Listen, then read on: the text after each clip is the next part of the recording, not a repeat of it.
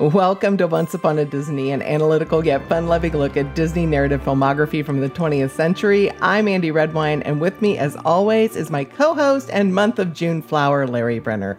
How are you, Larry? I'm doing great, Andy. How are you doing? I'm perfect. We have a guest star. We do have a guest star. Our guest star is Kira Obolensky, whose plays have been produced off-Broadway in Los Angeles, in Prague, and Terezin, and in such locations as homeless shelters, prisons, tribal colleges, chemical dependency centers, and immigrant centers. She's received awards and fellowships for her work, including the Kesselring Prize, a Guggenheim Fellowship, and most recently a Mellon Foundation National Playwright Fellowship, which put her in residence with the award-winning theater 10,000 Things.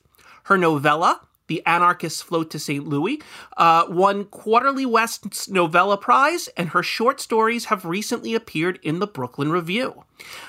She attended Juilliard's playwriting program, Williams College, and is a core writer at the Playwright Center in Minneapolis. And she teaches at Spalding University's low residency writing program, as well as at the University of Minnesota. Hello, Kira. Hello. How fun to be with you today. Oh, I'm so excited that you're here. One of Walt Disney's first shorts was a part of a cartoon series called Newman Laugh-O-Grams, and this is before he had his own studio. And Newman didn't make it, obviously. It went bankrupt.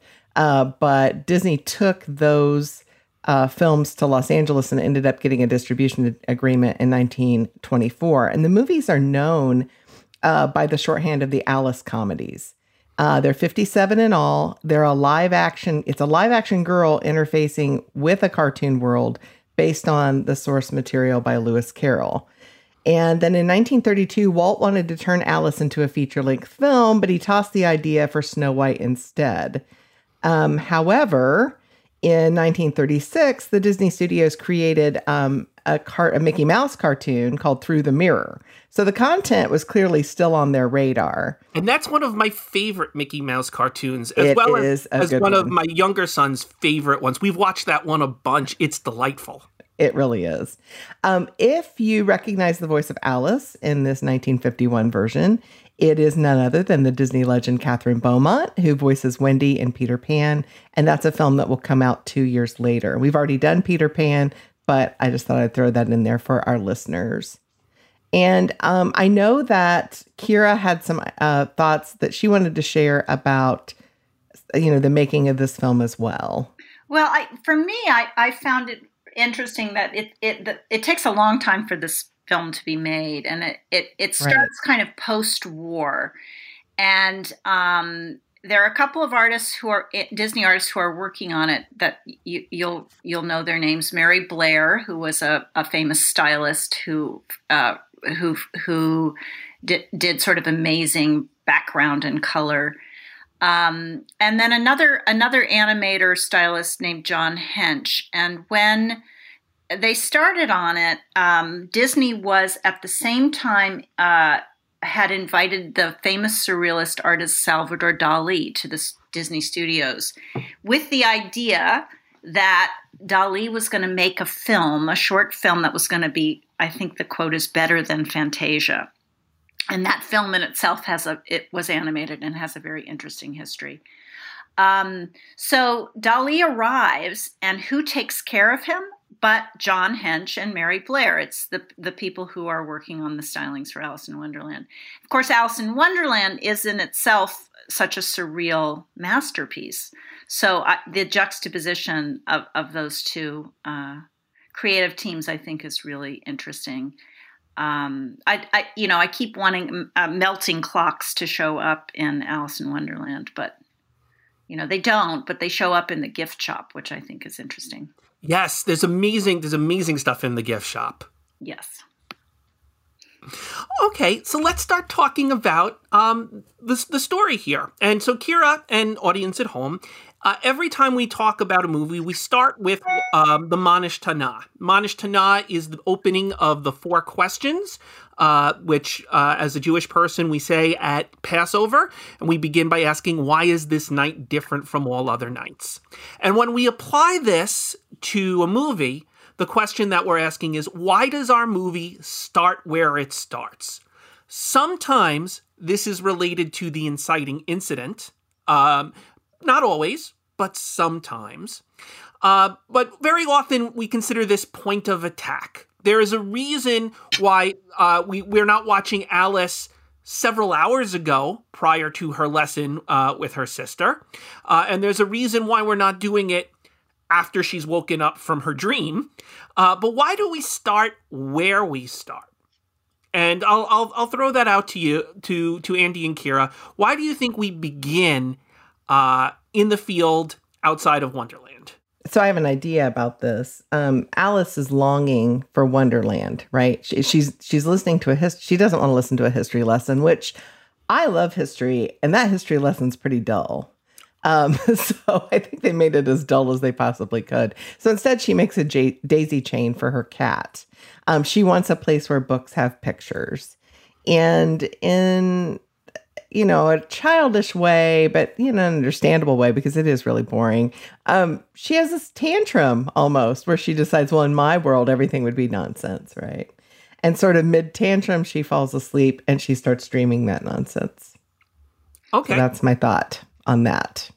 I think that that's such an interesting question, because that song is a kind of portal. It's somehow it's the first statement in which she's expressing a desire.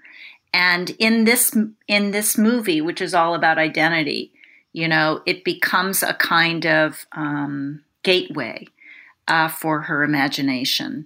I also like to think of it as a confluence of things. We first see her sort of poised on, she's poised. She's on the cusp. I think in the real book she's 7. Maybe she's 7 in the movie. I'm not quite clear on how old she is, but she's at an age in which she is ready for the next thing. And she doesn't quite look at the way her sister is rendered, all sort of bundled up almost like a nun. And I think that Alice is thinking, here I am poised up above this. Is this what awaits me? This world without pictures? So that there's a kind of philosophical question at work in terms of why the movie starts where it starts. It starts because the day is beautiful and Alice is bored. And she's longing for other things. And her sister is so boring.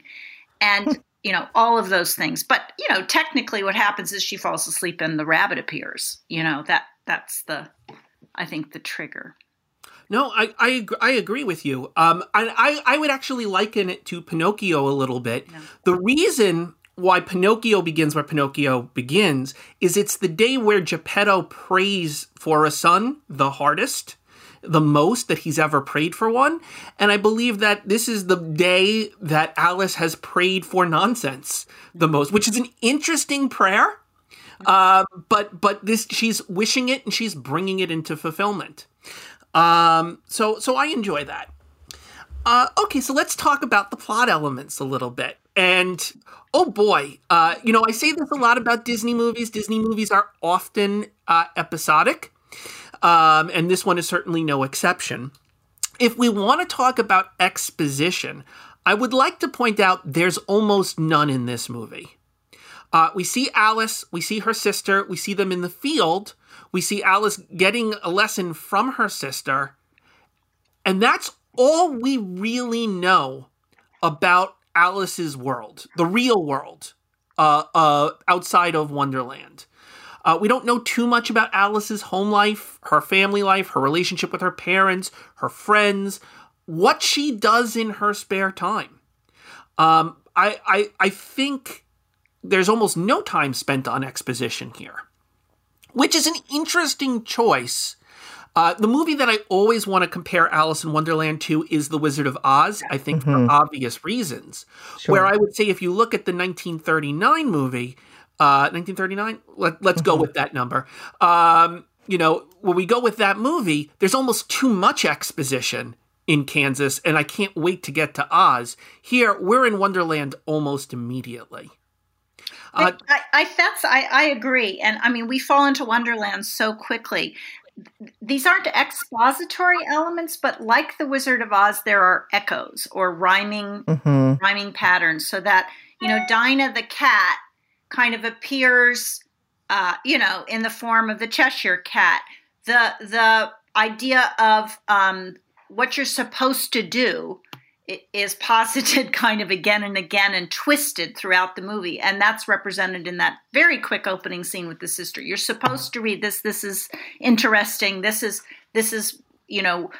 how adults learn. So, even the flowers come back again. So like Wizard of Oz, in which you see characters manifest in different forms, Alice the movie does a little of that too. The field, the flowers, the trees, these are the elements we see kind of echoed throughout. And she's kind of in an idyllic setting. I mean, she's in a tree. When I think about relaxation, I think, that's a good start. Like that place. It's a perfect day. It's a perfect day. I know. And Alice has had it. She is done with it. And she has to listen to this boring history lesson from her sister. It's boring too. Oh, it is dull. It's dull. And that's a brave thing to open your movie with. I know. And she says sort of unironically, my world would be a wonderland. Yeah. And I'm like, well, if around you, like here you are, I mean, you're lying in a bed of daisies, for crying out loud. Like, you're 7. Everybody does everything for you. So that's right. I'm in. I want that. I'm good. So, and I don't think that this is a difficult question, what I'm about to ask here. But what would you guys say is the inciting incident, the event that occurs that sets us off on our actual movie and story? Well, we don't see it happen. I'm sure it's the dream, but I mean, in terms of what's happening on the screen, it's the rabbit. Right. A white rabbit appears, and Alice, for reasons only known to Alice, chases after the white rabbit and enters into Wonderland. She just really feels compelled to follow him, doesn't she? Yeah. And it's like she says, well, there might be a party. Okay. I mean, I'm in. He's late. But what's interesting about this dream is that Dinah sees it too. And we see it from Dinah's perspective. So we see Dinah notices the white rabbit before Alice does. And Dinah is the one who looks and waves that sweet little wave as she looks down the hole at Alice. I mean, it's so sweet. So we do see it from her perspective. So is it a dream or is it just a part of I love what's really happening? The animation of her falling down the hole. Love it. It's so great. It's so great. And how so many artists have taken on Alice. And there's a Czech film of Alice by the great animator Jan Svankmajer, which everyone should go watch. But the way he renders the fall through into Wonderland is really kind of astonishingly brilliant. But the way her dress kind of turns into a parachute, and it's a wonderful. She doesn't panic, and she doesn't panic. Really relaxed. At one point, she gets onto a rocking chair and just relaxes. She's so calm as she falls through all this nonsense, which someone might say is a flaw. Like, we could raise the stakes by increasing her tension here. But it allows us to enjoy the descent and to see all of the stuff that she's going to see, the upside down mirror with her upside down reflection. It really lets us feast our eyes for a moment and get calibrated for a lot of nonsense. It's also the Disney version of it. And if you look at some other retellings, that descent can be quite terrifying. A descent into madness, yes. The descent into madness. But I think the way that descent is shown, it's a little bit like falling asleep to me, in the sense that one floats and lands and floats and lands, and it has a lot of real estate animation wise. I'm always sort of surprised by that. But I think it's also telling us it's going to be a G movie, and everything's going to be okay. Yeah. Nothing is going to be that scary. That's scary, right? So then we talk about rising action and climax. And I always say, Kira, it's much easier sometimes to figure out what the climax is and work your way backwards because everything between the inciting incident and the climax is rising action. So Dorothy is going to meet oh so many people, the doorknob, Tweedledee and Tweedledum, You mean White Alice, Rabbit. right? Sorry, Alice, sorry. Nice Freudian slip there. Yeah. Yeah, sorry. Tweedledee and Tweedledum, the Mad Tea Party, the Caterpillar, the Flowers, so many people. Where would we say that this movie reaches its climax? And for people at home, the climax is where things are at their most dramatic. There's tension. Sometimes in these movies, we say the forces of good and the forces of evil contend. It doesn't have to be that big, but it's the thing where we would say, this is the big event. This is where things could conceivably go most dire. This is where our protagonist needs to triumph. I would say it's the trial. I think all the characters converge for Alice's sentencing. And so we ask, does she die in Wonderland, or is she offered a means of escape, or how, is the queen going to get her, or is she going to triumph over the queen? Also, worst witnesses in a trial ever. Just like if you're on trial for your life, right, do you really want the Mad Hatter and the March Hare? I don't know. Yeah, but I would agree with you, Andy, that it is the confrontation between Alice and the Queen of Hearts that is our big ticket item. Right. It isn't set up from the beginning in terms of that the Queen of Hearts even exists. I think it's not until maybe midway through Act 2 that the Cheshire Cat even brings up the idea of a Queen of Hearts. But of all of the forces that she's met, the Queen of Hearts certainly seems the most formidable. Certainly actively is calling for the execution of people, and Alice specifically.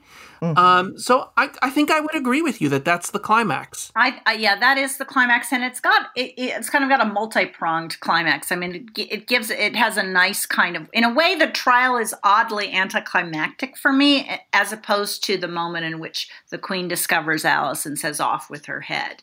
Then that feels like, oh, dang.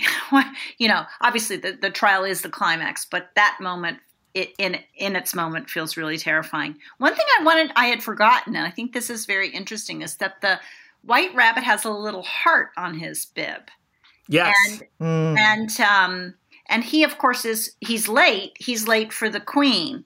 And so he leads her to, just as, a lot of heroines are led to the witch. He has that function. I think that's interesting. He's part of that, very much part of that world. And I want to go back to your earlier point about how, we feel the tension the most when the Queen's in a rage and calls off for her head, but we may not feel it at the trial specifically. And that's because Alice doesn't really seem to be afraid that she's not treating it like life or death stakes there. She's embarrassed when the Mad Hatter and the March Hare and the Dormouse come back. She's like, oh man, how's this going to go? But she doesn't seem to be afraid for her life in that sequence. One thing that I've always felt could strengthen that climax a little bit is when Alice becomes big in that courtroom scene, which for me is a moment where I cheer, where she's big and the Queen is small. I want to live in that moment longer. Mm-hmm. I want Alice to go to town Godzilla style on the Queen of Hearts area. I do. I want a 5-minute sequence where Alice is Godzilla and nothing can stop her. And then, of course, there should be a reversal that gets her to have to run out of Wonderland. But it's such a brief moment of empowerment. Man, does the Queen of Hearts deserve to be on the defense for a longer period of time. I really agree with you. And I feel what my feeling watching it was, wow, that mushroom didn't last very long. Right. So quickly. Yeah. Larry, you mentioned reversals, and every sequence in this film contains a reversal, where something starts one way but then it ends another. And even the overarching film, Alice's desire for nonsense is completely reversed. She wants out of nonsense. She wants things to start making sense. And so, and I think The Wizard of Oz is apropos, because we see Alice, she's searching for a way to get back to the riverbank, just like Dorothy was searching for a way to get back to Kansas. Yeah. But she has to go through this witch first. And it seems, or this queen first, who are, similar characters. And then the Cheshire Cat is almost this Glinda who says, oh, here's how you do it. Well, should we start talking about characters, Andy? Because yeah.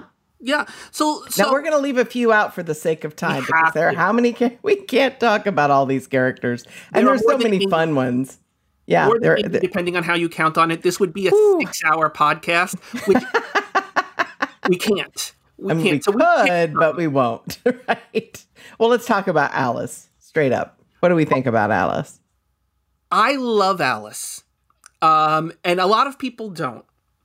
But the thing about Alice that I think people need to understand is in all of these female protagonist-led movies that we've seen so far prior to this, we've had like our Snow Whites, we're going to have our Sleeping Beauties, we're going to have our Cinderellas, all in this classic, even Wendy from Peter Pan. Sure.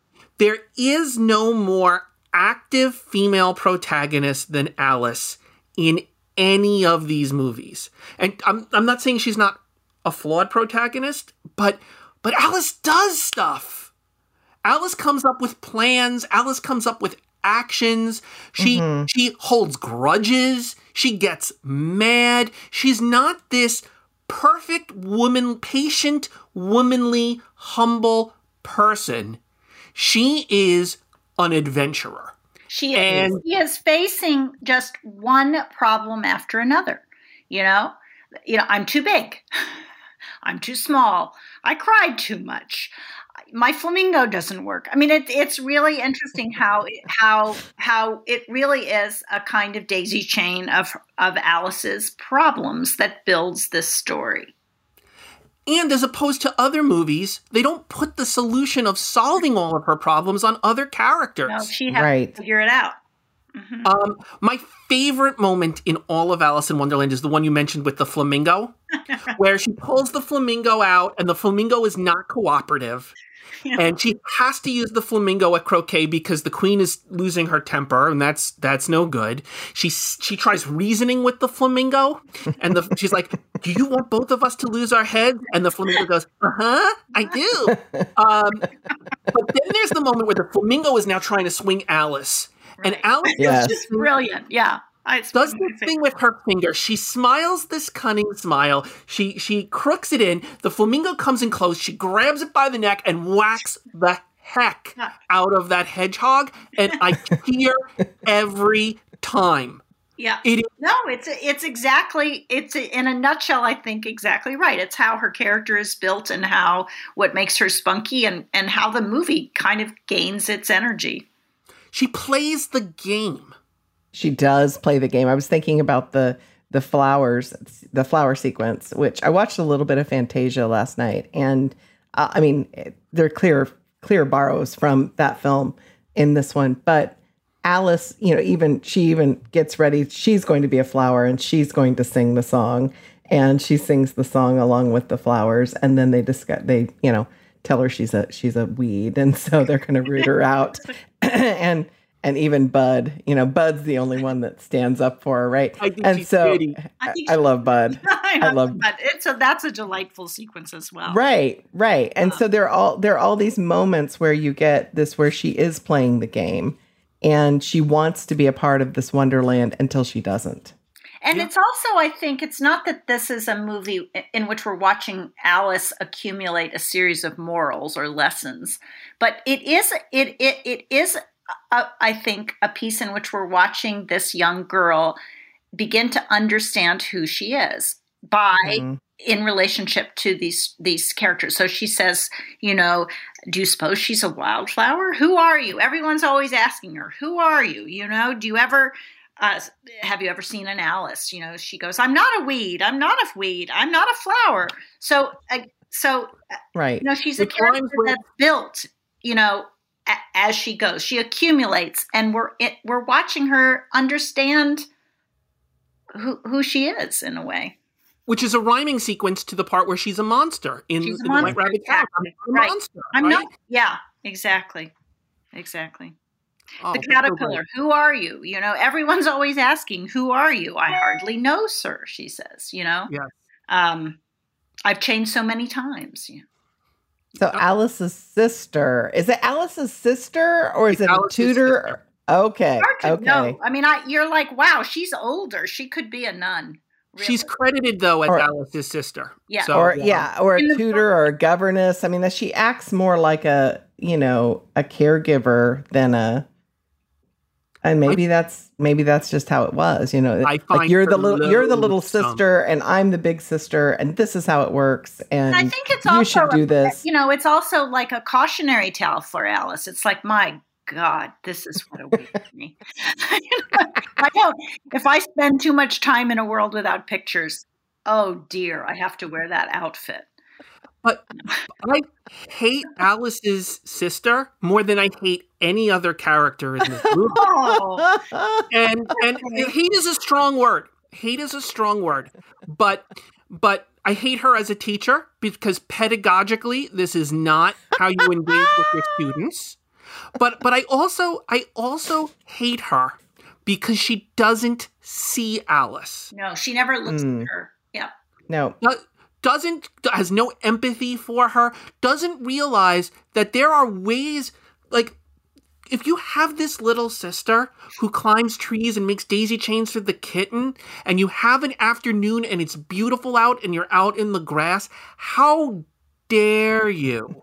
I know. How dare you not play with your little sister? How dare you start and spend the time lecturing about the Archbishop of Canterbury, which nobody cares about, right? There is a whole argument to be made here that just like Kira says that Alice is rebelling against, the sense and going for nonsense. But I think also there's this idea that Alice doesn't have a friend. Right? She's imagining, if it's a choice between staying with my sister or this white rabbit who's going to lead me down a rabbit hole but is not my sister, I know I would go down that rabbit hole. Behind door number 1 is not great. Door number 2 might have prizes. Exactly. There might be a party, right? I know. Let's talk about the White Rabbit. So, it is my favorite Jefferson Airplane song, but it's also a story engine. The White Rabbit is a story engine that gets us from place to place in each of these sequences. And later we learn his anxiety comes from being late to the Queen, and probably for good reason. And he calls Alice Marianne. What's Yep. up with that? Mary Jane? Marianne. Marianne. That's from the book. Oh, okay. So, Apparently there's a girl servant who works for the White Rabbit who looks identical to Alice and is called Marianne, which again is the identity issue that Alice has. Again. Right. Again and again, is that she could be someone, she could not be someone. So for me, the thing about the White Rabbit that is curious is he's prominently displayed throughout the movie, and yet at the end we don't know very much about him, and he's arguably not very important. Alice gives up on the goal of finding him. She does eventually find him, but when she finds him, she doesn't care. She doesn't have a moment where she has a conversation with him, where she learns about his motivations.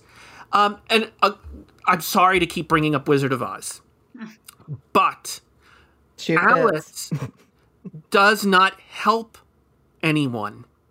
And Dorothy is constantly offering to help. And part of me wonders if the White Rabbit should in some way be an ally of Alice's, right? Or in some way, like if Alice was trying to help the White Rabbit instead of just pursue the White Rabbit, like just recognize that there's a trauma there, that there's a problem, that this White Rabbit is not leading his best life, it would make her a little bit more heroic, but it would also give her an objective to pursue beyond just getting out of Wonderland. But she is trying to find his gloves. She does go upstairs to try to find his gloves. If I were a White Rabbit, where would I so she is sort of helpful, but that's not big enough. Big enough is getting the White Rabbit asylum, overthrowing the Queen, or getting him treated better, or teaching him courage.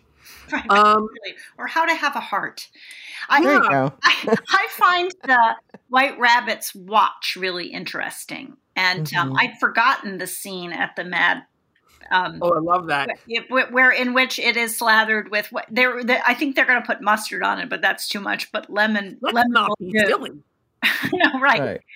And that strikes me as an interesting moment too, when the rabbit loses the function of time. Do you think that echoes through the rest of the movie? Does it have an effect? It's such a kind of metaphoric moment where, you're late, you're obsessed with time, suddenly time is destroyed. I will throw out to you, Kira, that the thing that's famous about the Mad Tea Party is the reason the Tea Party doesn't end in the book is the Mad Hatter has had a falling out with time. Exactly. And time won't pass anymore, so they're stuck at tea forever until the Mad Hatter and time can sort it out. So I do think there is something there. I don't know how to unpack it. But I think there's an unbirthday party. I see it much more metaphorically in the original, and it's just a great bit. I guess I'll just say that the thing with the clock. I love it. It's so funny. Great bit. Yeah. Well, the unbirthday party is this unending tea party too, because the 364 days of the year you can celebrate your unbirthday thing. So time really isn't that important. I do want to say one more thing about the White Rabbit, if I may. Sure. Unlike every other character in Wonderland, the White Rabbit also loses in his exchanges. He's the only one who really loses in his exchanges. We have a sequence where the Mad Hatter and the March Hare destroy the White Rabbit's watch, and he's not okay with it. And everyone else is just happy to be in this mad little place. And there is something about the White Rabbit that separates him. He's the other victim. He's the perpetual victim of Wonderland. And it's interesting to me. I mean, this is perhaps thinking too deeply about it, but seeing the movie again, I was aware of how male he was.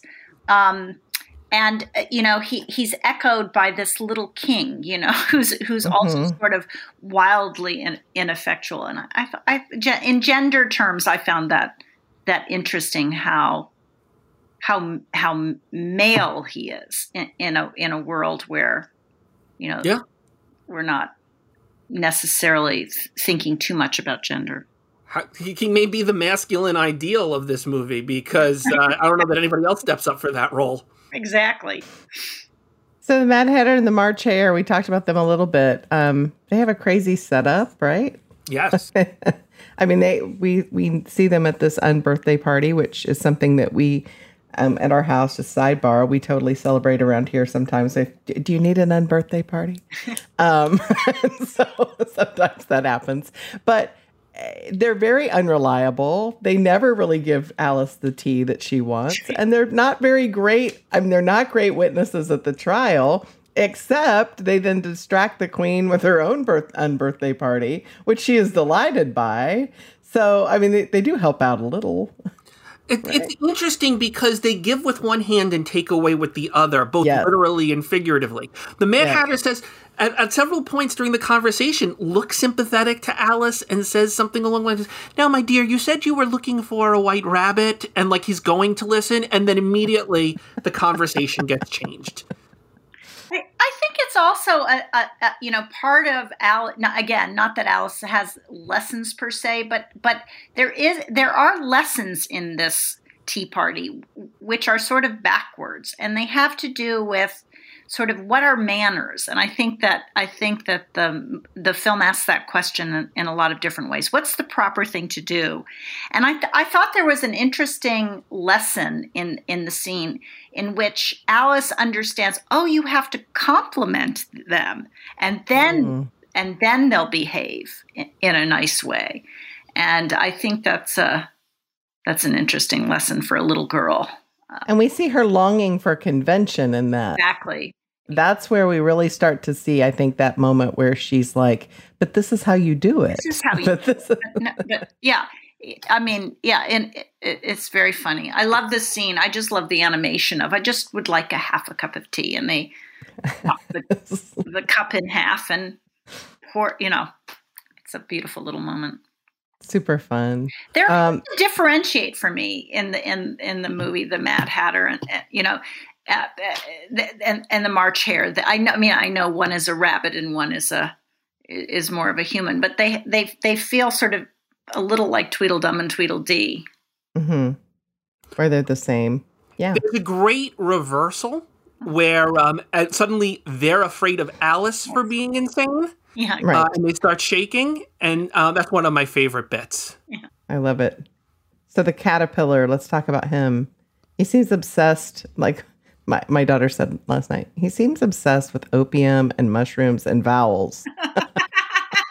I'm like, that's fair. I think that's very fair. Also, he tells Alice to keep her temper, but then a reversal, he doesn't keep his temper, right? That he can't take his own advice. In the process of transforming. Again, he's changing his form.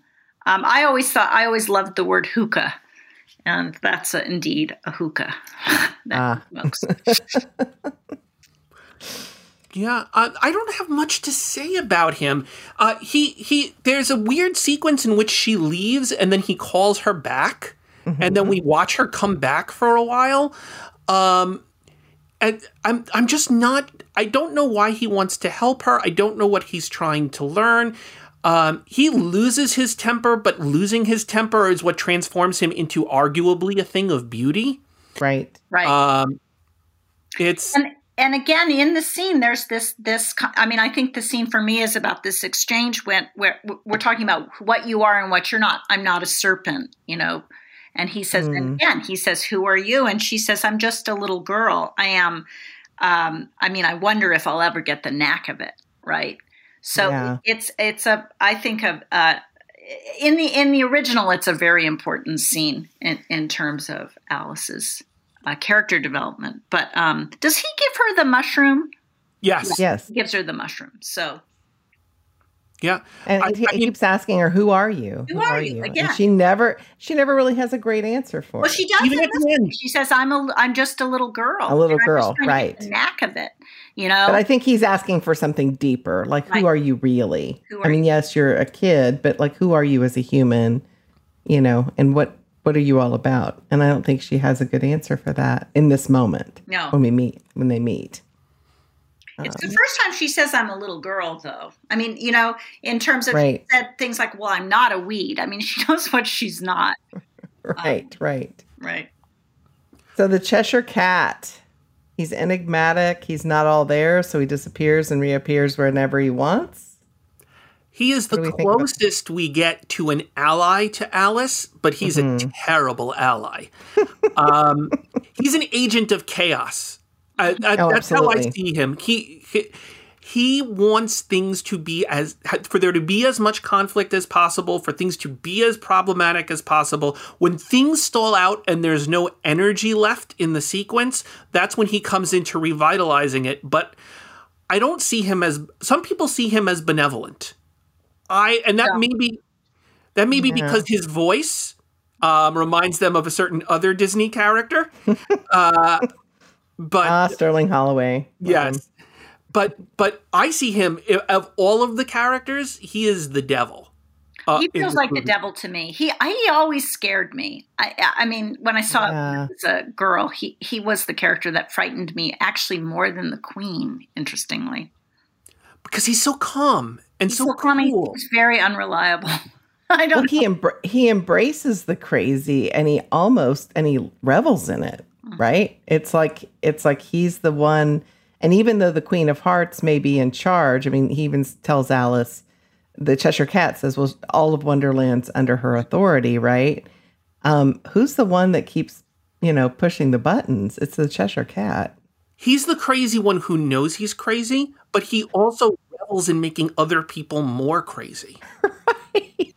I mean, if you told me like that the Queen isn't really in charge, Andy, like you're suggesting, and that it is actually the Cheshire Cat, and he allows the Queen to think she's in charge, I think there's something there. I think there is something there. I'm trying. Correct me if I'm wrong, but isn't it that scene with the Cheshire Cat that makes Alice decide that she's had enough nonsense and she's ready to go home? I think the scene right before that. She cries. She says, I give myself very good advice, but I very seldom follow it. She decides to just stay put in this one area, and then the Cheshire Cat comes in and gives her a shortcut to the... Right. Yeah. So he's a weird savior. If that. It may just, maybe just want to make her mad.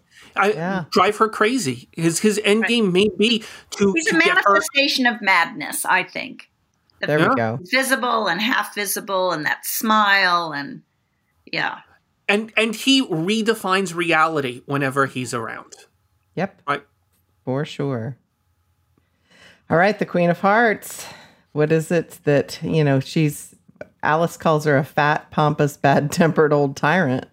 That's pretty good. Not wrong. Yeah, She's not. Calling it like she sees it. Yeah. I feel like I know the Queen of Hearts. I don't know. I feel like sometimes you're in a meeting and you're like, wow, there she is. Or there he is.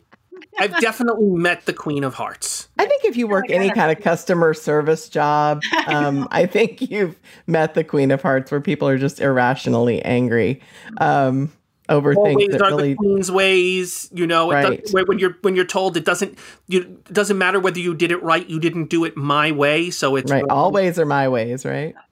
The thing about the Queen of Hearts for me, and Kira. This is partly influenced by conversations with you.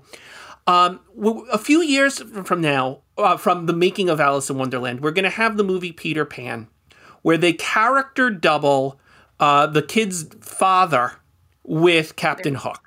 Yeah. And I can't help but wonder what this movie would look like if the Queen of Hearts physically resembled Alice's sister. Yeah. I've had the same thought.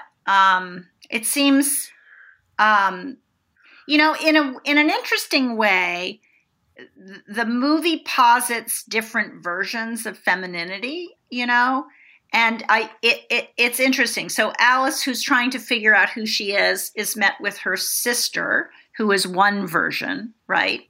Mm-hmm. And boy, I don't want to wear a hat like that, No. And then the flowers are sort of a different, you know what I'm saying? And then I think the Queen of Hearts is a kind of ultimate representation in a way. If they doubled, it would be like, the double in also in Wizard of Oz, in which the witch, lives in two different worlds, in two different forms. Yeah, it's a very interesting thing. Although I think that question might be fueled a lot by your hatred of Alice's sister, because they both have no room for Alice to have agency. That's the thing that connects those two characters. And they both, although the Queen has a lot of rules, and I think the rules, and I think, and I think Alice's sister represents certain rules as well. Yeah, that's a very interesting thing to think about. Yeah. Different. Mm-hmm. It would make it more personal in a way in which I don't think it's personal now. That being said, I kind of think that the Queen of Hearts might represent Alice's worst impulses. I keep thinking of all of these characters of if it's a dream and there are certain things that we learn about ourselves as we dream. I wonder if the Queen Alice could be is both sort of Alice and the Queen of Hearts. That's right. And there's a part of her that doesn't want to be under anybody's authority. And this is what happens when you are completely in charge and get everything you want.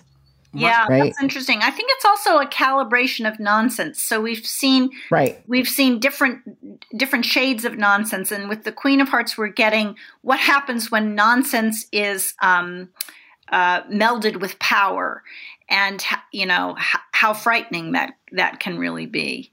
It's a sort of a political depiction in a way, Yeah, it is. It is, for sure. But then we have the King of Hearts, who I think is the savior of this movie. Yes, I know. He's the only one to get the Queen to reconsider her impulsiveness. He's the only one. Well, but I don't see him as any less sinister for it. I just so there's a version of this where we could say the King of Hearts is actively trying to save Alice, however he can save her. Mm-hmm. I don't see that. I see that. I don't think he's trying to save Alice. I don't think that's the motive. I think he's trying to tamp down the Queen before she just destroys everything in her wake. Right? What's very interesting in the book, as opposed to in the movie, in the book, every time the Queen of Hearts says off with their heads and they pull them away, as soon as the Queen is out of earshot, the King goes, I pardon them. I pardon them. And the idea is actually no one is ever losing their head in Wonderland. It's just her fancy. And like it's all a big for show. Here, he is enabling a monster. I have no doubt that the 3 cards that were painting the roses red are going off to an execution. The queen is so malevolently brutish towards Alice. Her face turns red. Her teeth are bared. She is a monster of a creature. And it's all directed at this one little girl who we also know is innocent. Could not have handled the queen better than she does. She curtsies when she's told to curtsy. She's respectful. There is this narcissistic monster on the throne. But when she gets to and forgive me because I seem to always be going to this place, who is not interested in being a good governing body to her people, and instead would much prefer to spend all of her time on the croquet course where she cheats at croquet. Could you imagine? I can't imagine such a thing. Imagine that. Yes, I love how small the king is. I find it a gag that it just makes me giggle. And the king, Who is that one fan of the king who goes, hooray? I've always wondered, because everybody cheers for the queen. I know, right? And then White Rabbit goes, and the king, and you hear one guy go, yippee! Who is Bill the Lizard? I don't know. Super fan. Bill the Lizard. Oh, I love it. I love it. Well, let's get to the movie within the movie. Okay, so all right, so we got to talk about Tweedledee and Tweedledum. We do. I almost don't want to, but I'm going to tell you a little bit of the story. When I was a kid, I would get very excited when Alice in Wonderland was on TV. It would be on WPIX 11, which was the local station at that time. Right on. And when I would watch it, there would be commercial breaks. And one of the things that I realized was they would cut out the sequence of Tweedledee and Tweedledum. And I would get mad because I wasn't seeing the whole movie. And I would like to offer my apologies to WPIX 11. You were right to cut it. I was wrong to want it. That was amazing editing instincts, and I didn't appreciate it as a child. I apologize. I think it's the only time where, in the film anyway, where I completely lose the thread. Somehow they managed to keep that thread going, thanks to the, Alice and the White Rabbit and, the songs and everything. And when we get to that scene, especially when they introduce the idea of the oysters, and suddenly we're in a fish shack. And, I'm like, yes, this isn't supposed to be about the story of the oysters. But, it's not a straight line, that's for sure. It is, we walk away from our protagonist in the middle of the movie. Yeah. And in a movie which already is going to have the reveal that it's been a dream all along, which we kind of know anyway, we have this dream within a dream. And it's not really clear. We're not going into Alice's subconscious and learning something about Alice in this dream within a dream. There's no indication that any of the information we're getting about the walrus and the carpenter is going to be useful to us later. No. It's It's like exposition of something that Tweedledee and Tweedledum say that has no real relevance. I have to think it's about a sequence that was really beautifully animated, and that, there was something political in the editing room that people were like, no, sorry. That stays, it stays, right. Beautiful. I mean, if you want to get really meta, there's a theme in The Walrus and the Carpenter, which is, be careful of who you partner with, right? Mm-hmm. I think it's about curiosity. Right? Yeah, Alice you can be curious about the White Rabbit, and much like the oysters, she's walked into the Alice eatery, right? How are the oysters curious? I don't get that. I mean, they're just like born. The walrus comes in and says the time has come to talk of many things, of shoes and chips and sealing wax, cabbages and kings. And they all take his hand because they want to hear what he has to say. Mother Oyster says, no, stay in your oyster bed. It's not safe to go up there. But they're curious about what he has to. They even say the walrus and the carpenter, or the story of the curious oysters. Right. They seem pathetically curious to me. I don't know. Just like, yeah. Well, and then the walrus cheats the carpenter out of the moral, eating oysters, right? If you're curious, you're going to be eaten. Yes. Yeah. I think it is. I think Tweedledee and Tweedledum figure out Alice. There's a moment where they get diabolical looks, and one of them says, who knows which one? One of them says, oh, just like the oysters, she's after the white rabbit because she's curious. And then they tempt her by her curiosity. And she says, what is this about the oysters? And you can see the smile on their face because they know they've lured her in. They're the walrus and the carpenter. They've lured her in, and now they're going to torture her with poetry. And they're never going to let her leave. A lot of rhyming, yeah. There is a lot of rhyming. But the walrus also gets the meat sweats in this, which I think serves him right. I actually thought it was cautionary because they were eating them in the wrong month. I don't know. Anyway. Oh yeah. Oh, smart. Yeah. But Mother Oyster does say this is not the time to it's not open the time up. to eat us, right? All right, Larry. We're going to talk about characters that didn't make the cut. I want to do this very briefly, but I find this fascinating. With all of the characters, not just in Alice in Wonderland, but also Alice Through the Looking Glass, there was a big conversation in the writer's room, which characters do we want to include and which don't we want to include?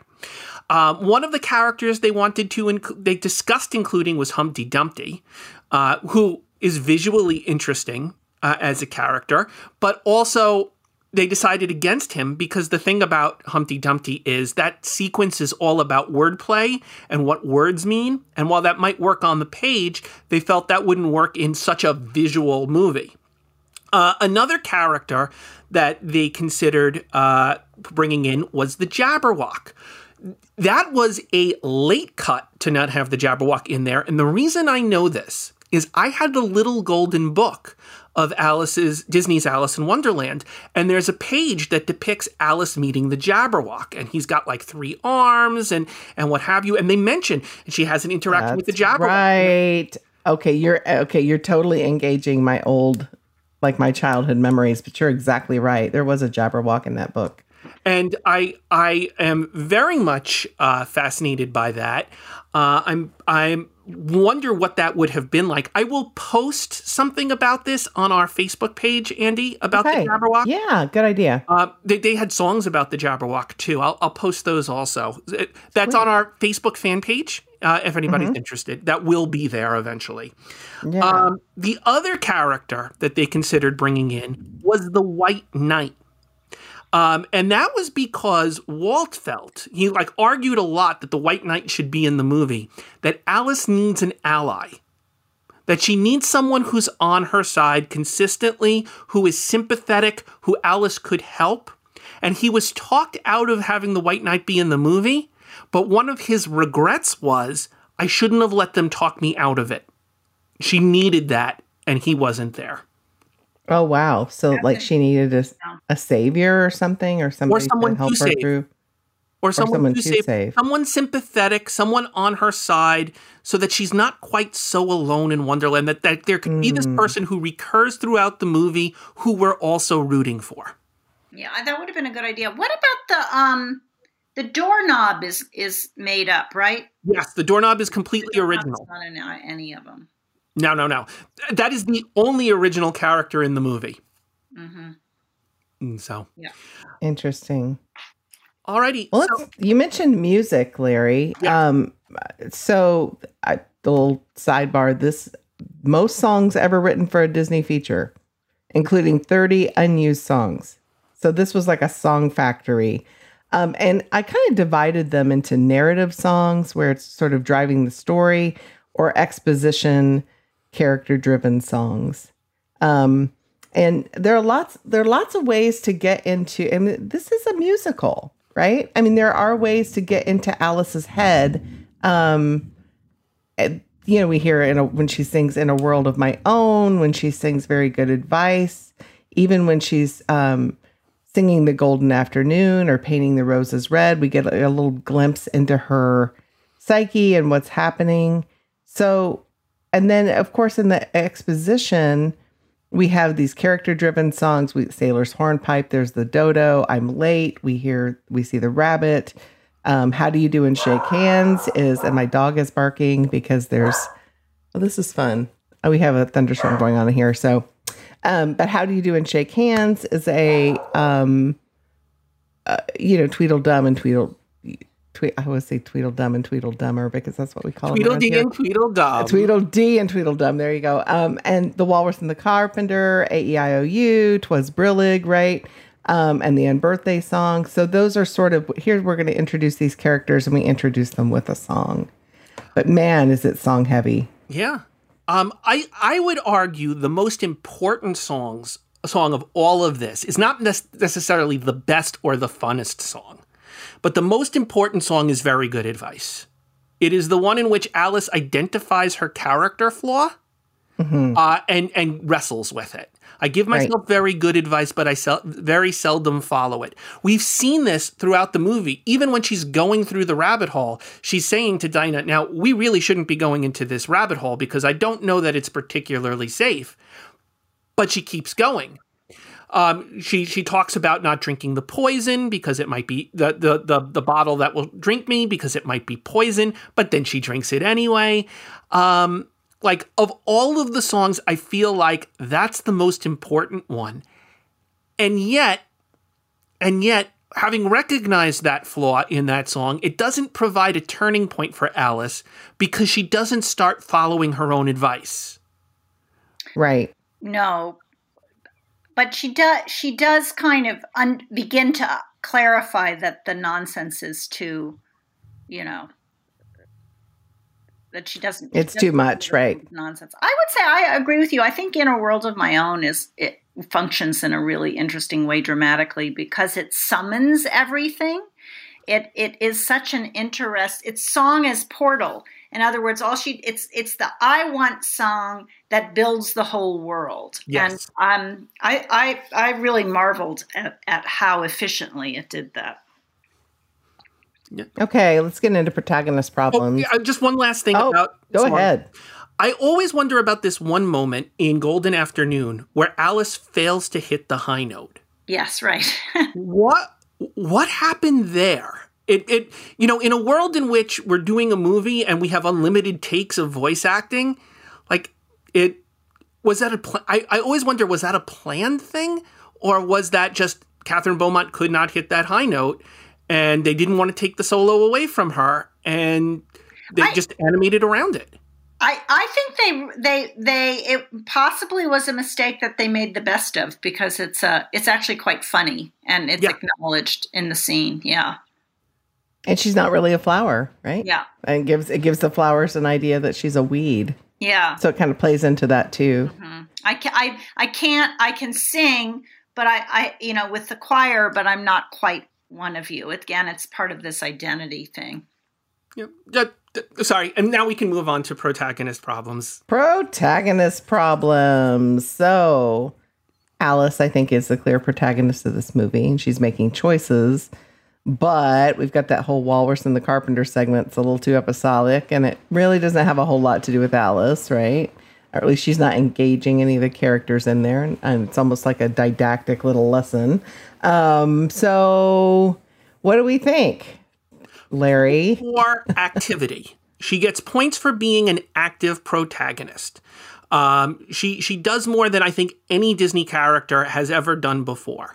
Where she loses points is clear objectives, clear things that she wants to get out of her interactions, pursuit of her goal.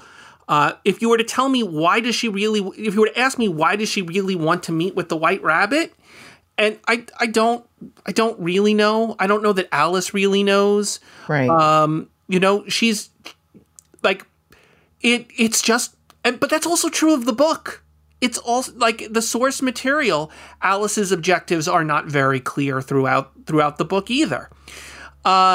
So the problem here is how do you do Alice and have the audience stay with Alice when we don't even know what Alice really wants, when we don't know what the stakes are for Alice at any given point.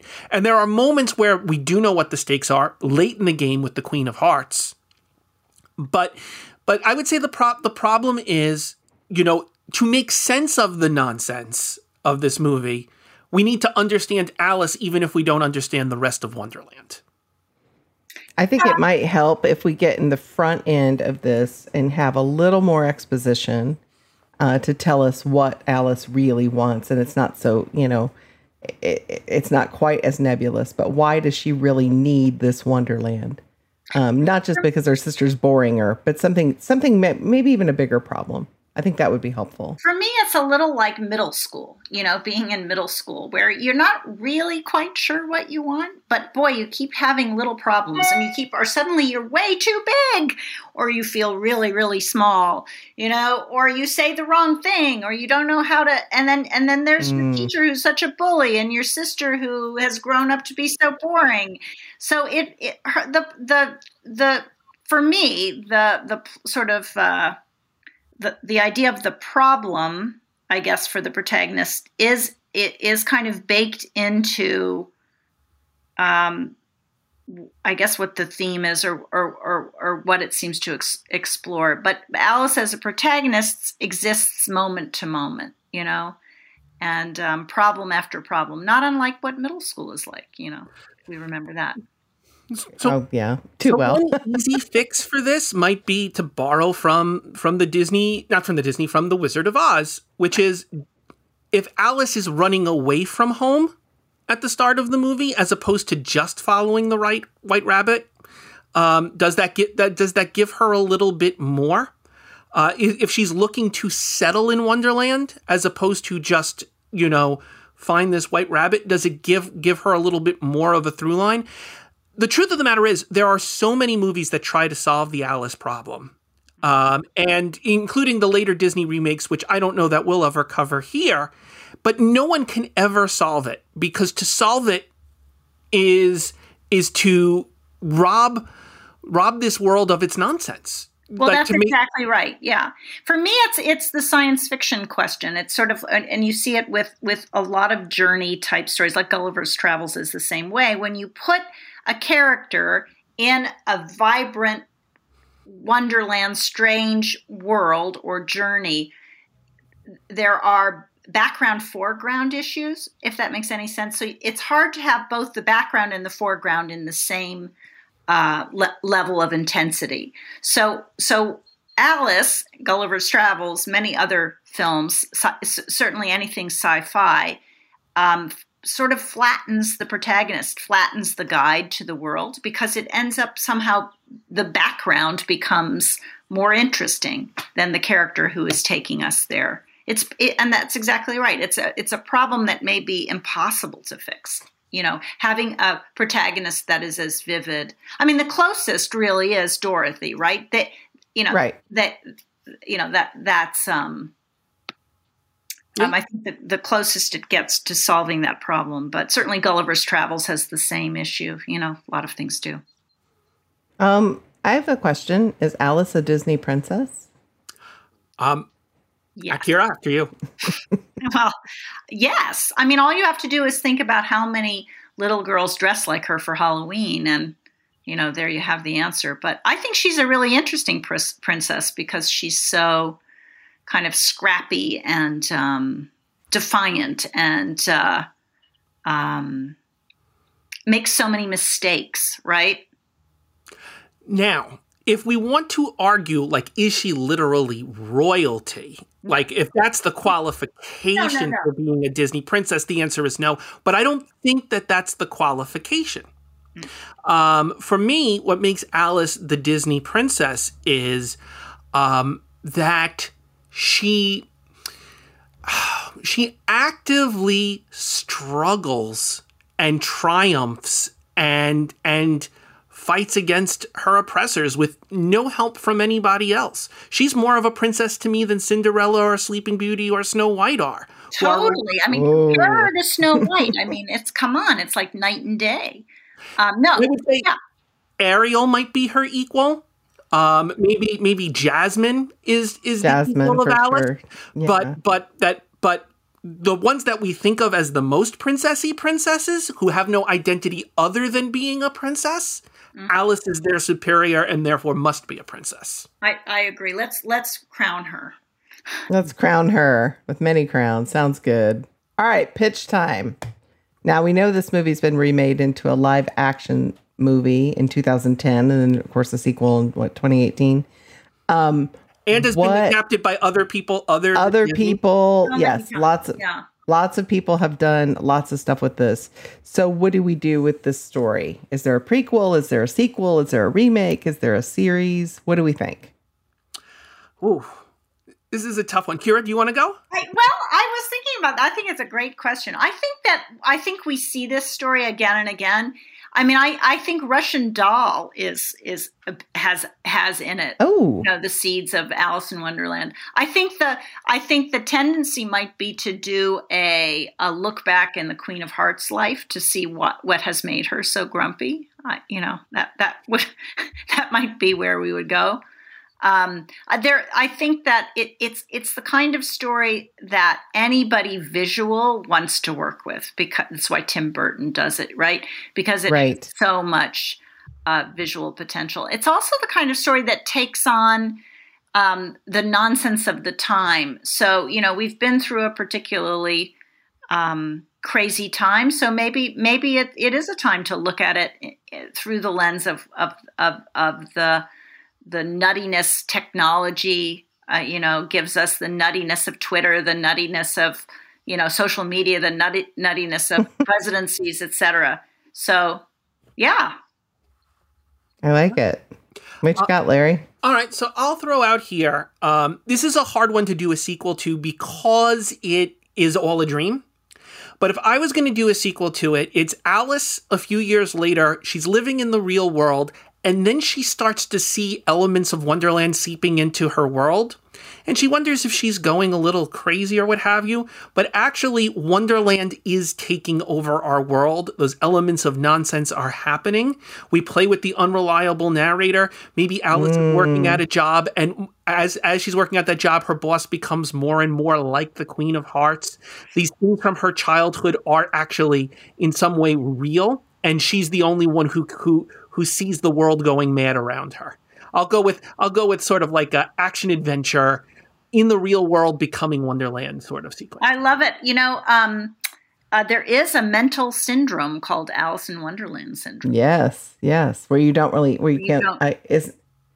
notice yourself in space, or like how big you are, or how small you are. Yeah, or proximity to things. That's interesting.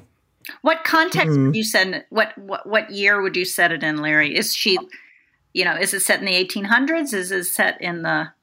No, I think I would make it modern. I think when you have a period piece and then you dress that period piece with another set piece, it becomes too messy. So I think it needs to be our normal world where, in 2021, but those Wonderland elements are coming in. Hey, it could even be Alice's great-great-great-granddaughter. I mean, not that. Oh, interesting.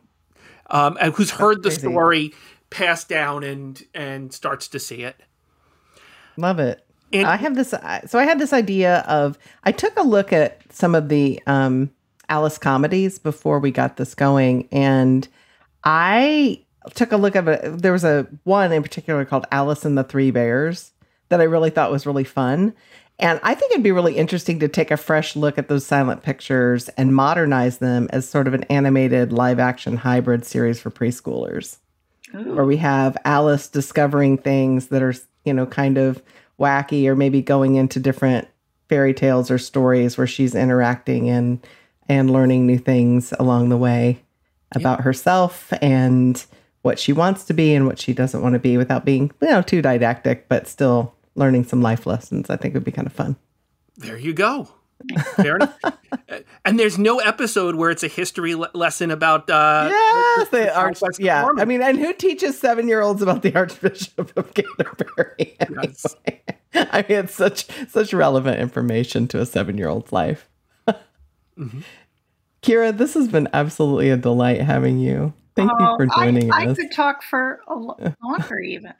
Yeah, I'm so glad we were able to make this work. Yeah, I am. Yeah. It was fun. Larry, next week we're going to cover Freaky Friday, the original Freaky Friday, not the remakes. This is the original, the very Mary Rogers one. The one from 1976. Mary Rogers did that. I knew her years ago. All right, fans, you can find us at our Facebook page, Once Upon a Disney Podcast, and on Twitter at Andy Redwine and at Larry Brenner 6. And should you have a pressing question for us or even Kira to answer, you can always drop an email into our mailbag at onceuponadisneypodcast@gmail.com. So until next time, friends, see you real soon. See ya real soon.